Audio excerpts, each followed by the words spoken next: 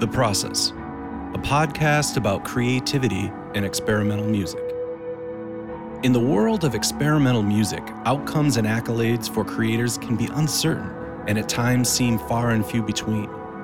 Therefore, creators and practitioners of experimental music must embrace the one thing they will always have complete control over: the process. This podcast aims to understand this creative process by listening to new works and discussing them with their creators. Each episode focuses on one creator and their music. Understanding how and why they create can inform aspiring creatives and help audiences better understand and navigate experimental music. I'm Dr. Doug Bielmeyer, and I'll be your host as we explore the world of experimental music, creativity, and the human need to find purpose in their world and lives. This is The Process.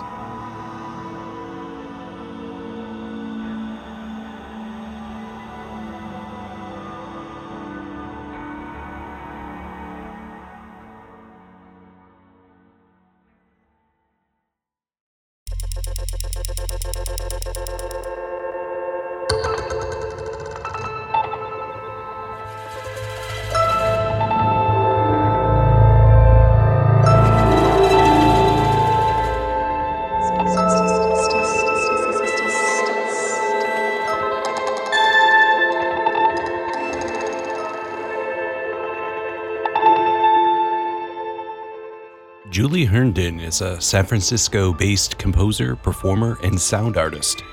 Her work explores the body's relationship to tools like musical instruments and personal technologies.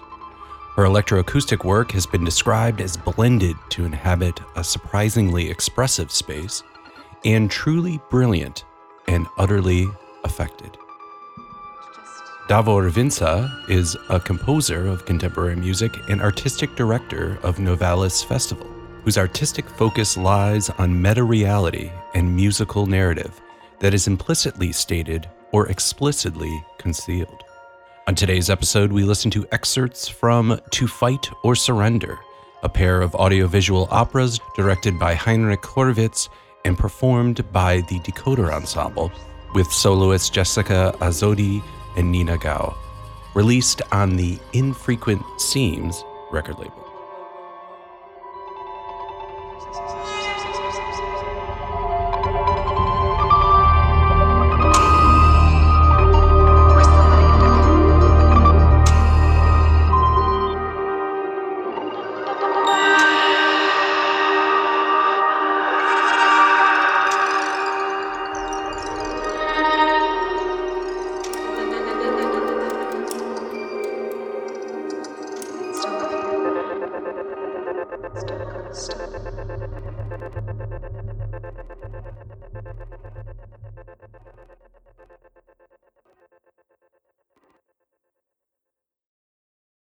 I think depending on the piece, like you said, the creative process looks a little differently. But for at that time, it really started with the text. And I had autobiography of Alice B. Toklas, which I really fell in love with the first chapter several years ago and kind of made a sketch of a piece about it. And I knew I wanted to come back to it. So I had this novel, and it was going through the text and finding these different bits that really resonated and really sounded like music. Like I could hear how they needed to sound. Mm-hmm. Kind of like pulling different fragments out of the text and then starting to sing it and play with my harmonium and find these different ways that the phrases kind of fell and find pivot points between the different fragments, because there's a lot of things that happen in this book that maybe are harder to make music from. Sure. So really it was a very word-based beginning, and not just the content, but also singing it and seeing how it felt to actually make music with it. Are you often inspired by text? Is that something like a non-musical thing like text? Does that normally inspire you, or does it depend? I think song inspires me. So if I read something, I don't necessarily think of music automatically, right. But a lot of times I will write music that has words that go with it. So song and sound, to me, words and sound they do go together.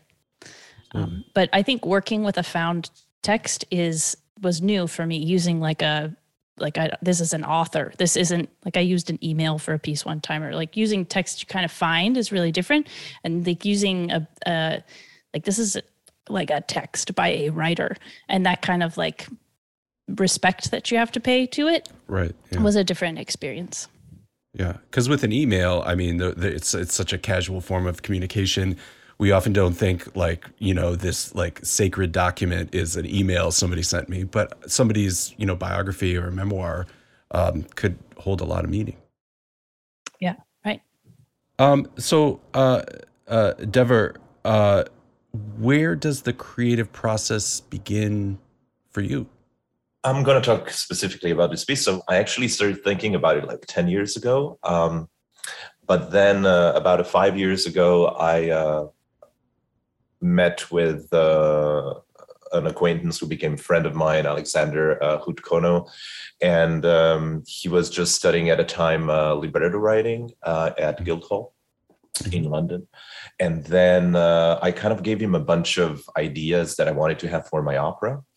And he really formed it into a very original story that, talks about this whole ambivalence that I think we're kind of like daily experiencing with this idea that we have the big corporations like selling these magically looking products, and there's like a lot of stuff happening behind that nobody's informed, and then there's always these scandals that come out. And so like a lot of it was kind of put into that. And then when I more concretely started working on this whole process, then I think the whole pandemic played a huge role, because we had to shift from live performance to the video format, which also influenced a lot of the decision making. So I think first decision making was a little bit similar to what Julie was saying, in the sense that like, okay, how do you organize? We couldn't present the whole opera. My still hope is that, one day I will kind of like expand this. I mean, the opera project is closed in and of itself. Like, it stands as is.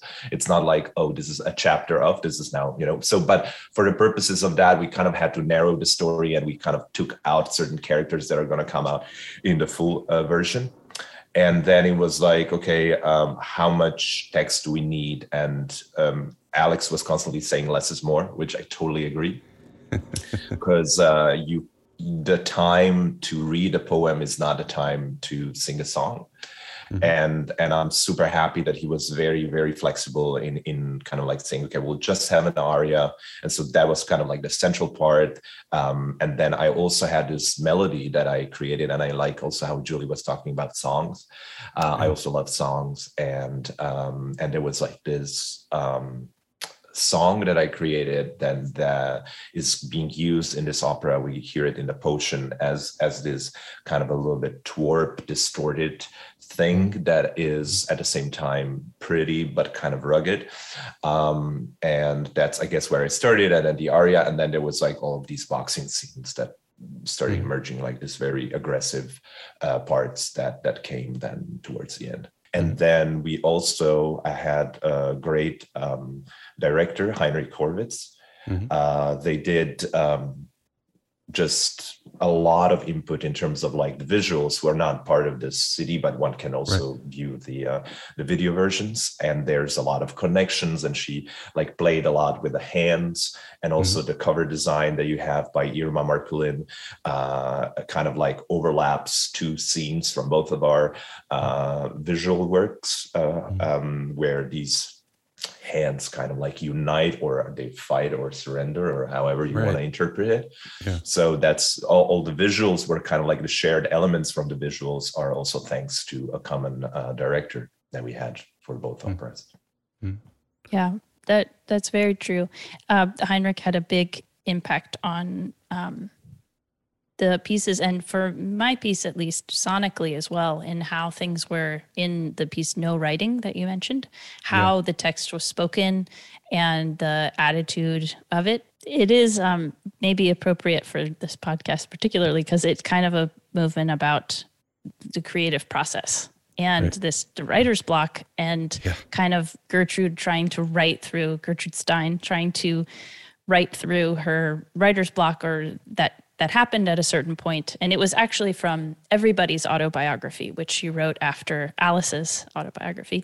And the writer's block that came from basically getting famous and feeling a lot of pressure and struggling a lot with how to kind of write again. But so it starts with Alice typing. So we think maybe this is Alice saying I was no longer writing, which is true of her life, that she was giving up her own voice as a writer in a way to support Gertrude. And then we find Gertrude speaking, I was not writing, which it is her story at this point that she isn't writing.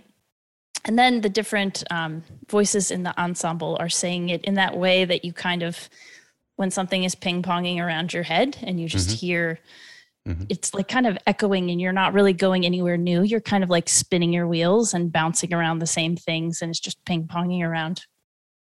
So there's a little bit of that kind of murmuring of voices that aren't really taking you anywhere else. They're just regurgitating.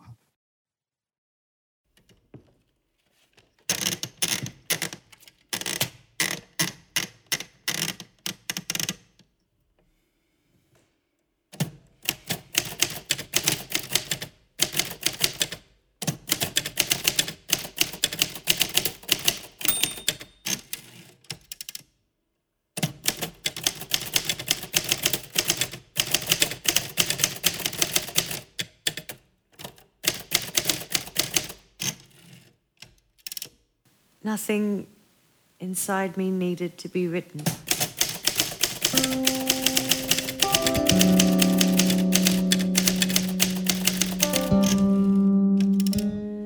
Nothing needed any word, and there was no word inside me that could not be spoken.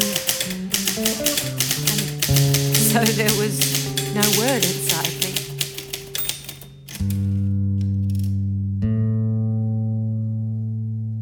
I was not writing.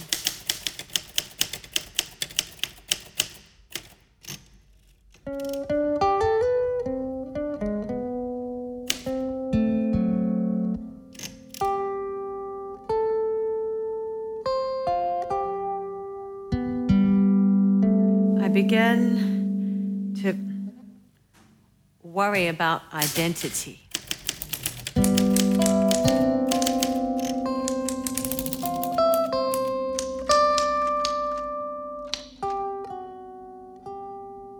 I'd always been I, because I had words that had to be written inside me. I had written and I was writing nothing. And now, any word I had inside could be spoken. Inside me needed to be written. It did not need to be written. I am I, because my little dog knows me. Nothing needed any word. But was I when I had no written word inside me? So there was no word inside me. I sometimes thought I would try. But to try is to die. And so I did not really try. Speaking of texts that really stood out to me, I really loved the 8th track. And Davor, maybe you can talk a little bit about this phone call. These kind of voices are a part of a technique that's called concatenative sound synthesis. And that, what it does, it kind of like takes little bits of chunks of the words, and it kind of like assembles them together. So what I was doing is like, I had a lot of, we had a lot of takes with Nina Guo, who was singing and was also acting and saying that. So she was also spoke all the lines for the other side we don't hear. And then when you do this technique, there's a lot of mismatching sometimes. So what I was basically doing is like, I was giving it the target, the sentence it was supposed to match, and then it would concatenate oftentimes with a lot of errors, that voice, and then I put a few filters over it. So you kind of like, that's why you sort of get it and you don't get it. Right. Yeah. And the second point that I wanted to connect to is also like similarly to Julie's opera, we are also kind of like, there's one person that's never really appearing. That's fun. The kind of like person that's so also another interesting connection. But yeah, this particular part of the phone call was done in such a way. And then there's like a little bit of a static noise that was also taken from, because we were recording in a basement of a building. And so I was like also kind of like equalizing out certain like kind of like noisy aspects of that room to kind of get that just like tension, you know, that person is there and you hear it as though you're standing kind of next to Nina and you catch a word or two, but you don't get the whole sentence. In a way, that was the point of it. But you can still kind of infer the meaning or the intention behind the sort of cacophonied voice. You're getting the sense of what the other like the urgency that the other person has on the phone about, you need to do this. This person is going to die. You have to, yeah. You have to apply that Xinsheng. Yeah, and I think that's what was so beautifully written by Alex. Actually, was like his idea that it would actually hide the voice. Like he wrote all these sentences, but wrote them like in brackets and said like, I think it will work the best. Like it's kind of like boring phone calls, like get like very easily boring when you just like have like two sides. And I think there's something enigmatic. And again, it emphasizes this ambiguousness that I'm playing with a lot in the whole opera, that we don't really get to hear what the other one is saying, but you notice by the intensity of the voice and everything that there's something that has to be done quickly.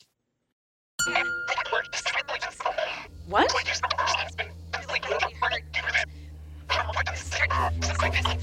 I'm not doing it, Fan.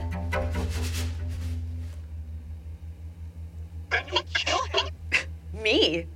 Kill him? You put him in that ring.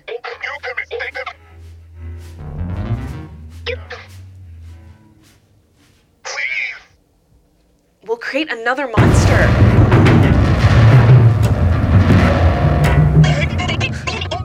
Why do you care? It's just another boxer.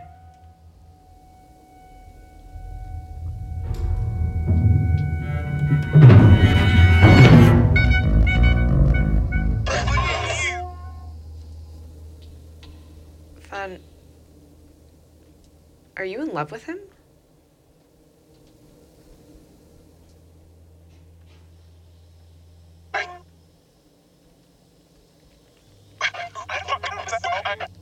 Can't believe this. So I have to break all the laws so that you can have it your way.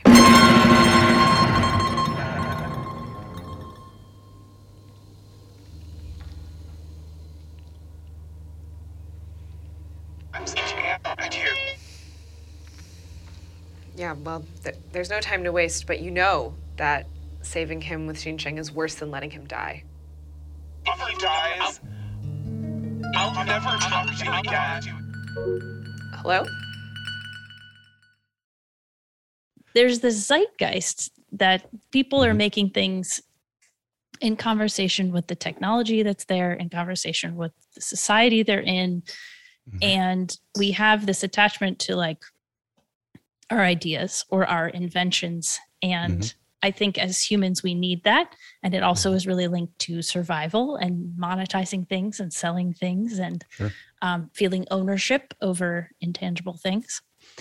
But as, you know, because composers are talking about music, I think as composers, it's even more tricky because we work so closely with performers and with directors and with you know, venues and things like that, that engineers, producers, totally, and that all these things imprint a piece and the way it's maybe recorded or presented in video or presented in sound, that we lose, you know, our idea has become so impressioned by all the things that touched it on the way to someone who hears it. So then is it really your invention then? Yeah. Right. Is it, can you even have like my idea? Like, is there such a thing as my idea? because we do have ideas. And I think many times we all have the same ideas, and then we go about executing them very differently. So I think what it maybe comes down to is you can own how you execute an idea, but you kind of can't own the idea, because we all have them and they're cheap and they come and they go.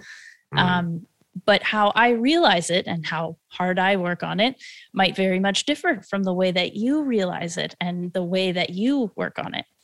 And so that's how maybe I think the ownership comes in. Maybe we don't own our ideas, but we own our process around them and our labor, our time. I completely agree with the Julie, and I always find kind of saddens me to a point is the way that people get to forget, to acknowledge certain things when working in collaboration, and also this human need to kind of like find that one person that I don't know if it's some kind of our innate how would I say, caveman brain or something, but to have that leader, right? Like everybody's like now Elon Musk.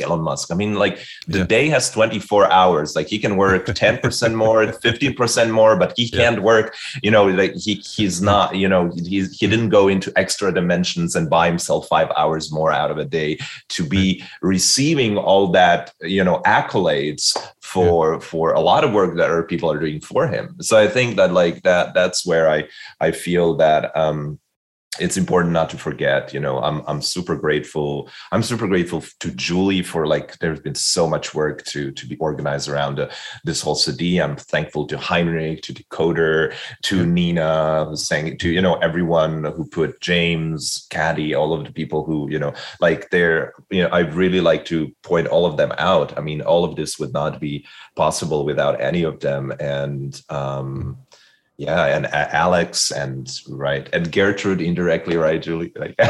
So it's kind of I just think it's important to stay humble because as Julie pointed, we all have ideas and they come and go, and just maybe our approach to work is what then makes the end result. But I think other people kind of co-own a part of these ideas and projects that we did, especially for this city, right? We have a lot of stories, especially in composition, and some are healthier than others, but we have a lot of stories and a lot of personalities who are these singular people who were, started a school of thought or a way of composing, or even how Julie was saying, a process that they have.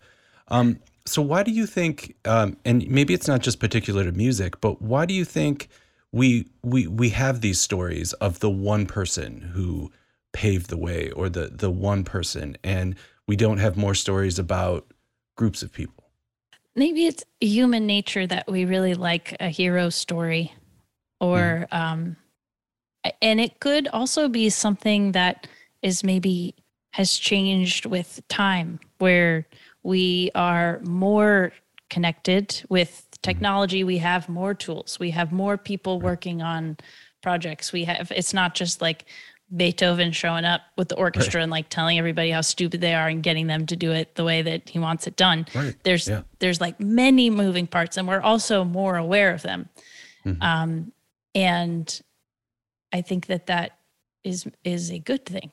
But I don't know if maybe it was just as complicated then, and that was just maybe written out of it or something. Yeah. Or maybe not complicated is the right word, but just as multifaceted. Just as a much part of the process, that there was Beethoven, but then there was all the other people that were part of that as well. But for some reason that gets written out, or that just wasn't what the writers or the storytellers decided to focus on. Yeah, and maybe it has to do with the way that, our perception works. For the sake of simplifying, we receive at any point so much information, like visual, olfactory, senses, sound. like I think that we tend to like to put things in drawers in a way, like, Sure. oh, this is this, like, and I think that's somehow nice to see that with this new generation, and also this whole talk about gender fluidity and and non-binary, and for example, Heinrich is very strong advocate of that. She is also one of the people who spoke up as a German director and actor about there was this kind of like collective coming out. And I think that it's interesting what's happening. I think that we're starting to think about things a little bit more malleable, where things can occupy two drawers, partial time, and I think that kind of maybe will with time get us away from this mythos about a genius and this one, like, just like class. Yeah, and all the hierarchy of the genius hands down the sacred scrolls to the hoi polloi, and they play this genius's work, and it's so today. I hand a musician a piece of music, and they're like, you can't write this, or like, try this, like, do that, let's move this, let's change this, and I'm like, oh, that's fantastic, that's so much more intuitive, and it just comes from somebody sitting with an instrument for their entire life. Like, they're just going to know things that I just, will never know. And so even just like taking away this idea that, well, what I write is this, do it, but I think there's still a lot of that. Well, even if we reverse your kind of a question, is like, I've been in situations where the ensemble was exactly that kind of ensemble that just loves to, receive your input. And then like one situation where, I was explaining somebody that I'm now thinking like, oh, actually this sounds better and I'm going to change it. Yeah. And then the person says like, but in the score, it says this and this. I'm like, but I'm telling you now to change it. Yeah, but in the That's score, against the rules. That's against the rules. Yeah. I just was going to agree that it seems like the goal many times is a conversation and not just like an imposing of will. Yeah. Mm-hmm. So. Well, this has been fantastic. Thanks so much for sharing your time and your opinions with us. Let's take a moment here before I let you go.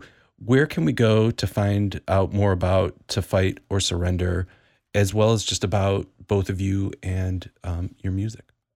Maybe the best place to find out more about To Fight or Surrender is the Infrequent Seams Bandcamp page. Mm-hmm. They have many awesome albums on there, and To Fight or Surrender, the video version and the audio version is there. To find out about us personally, maybe website is a nice thing, and mine is julieherndonmusic.com. Yeah, and as far as my music goes, since Julie already said where the best place is to find out more about the CD is db-vincze.com, and you can find more there, or go to SoundCloud page. You just type my name and you'll find that. I guess those are the best places. YouTube also.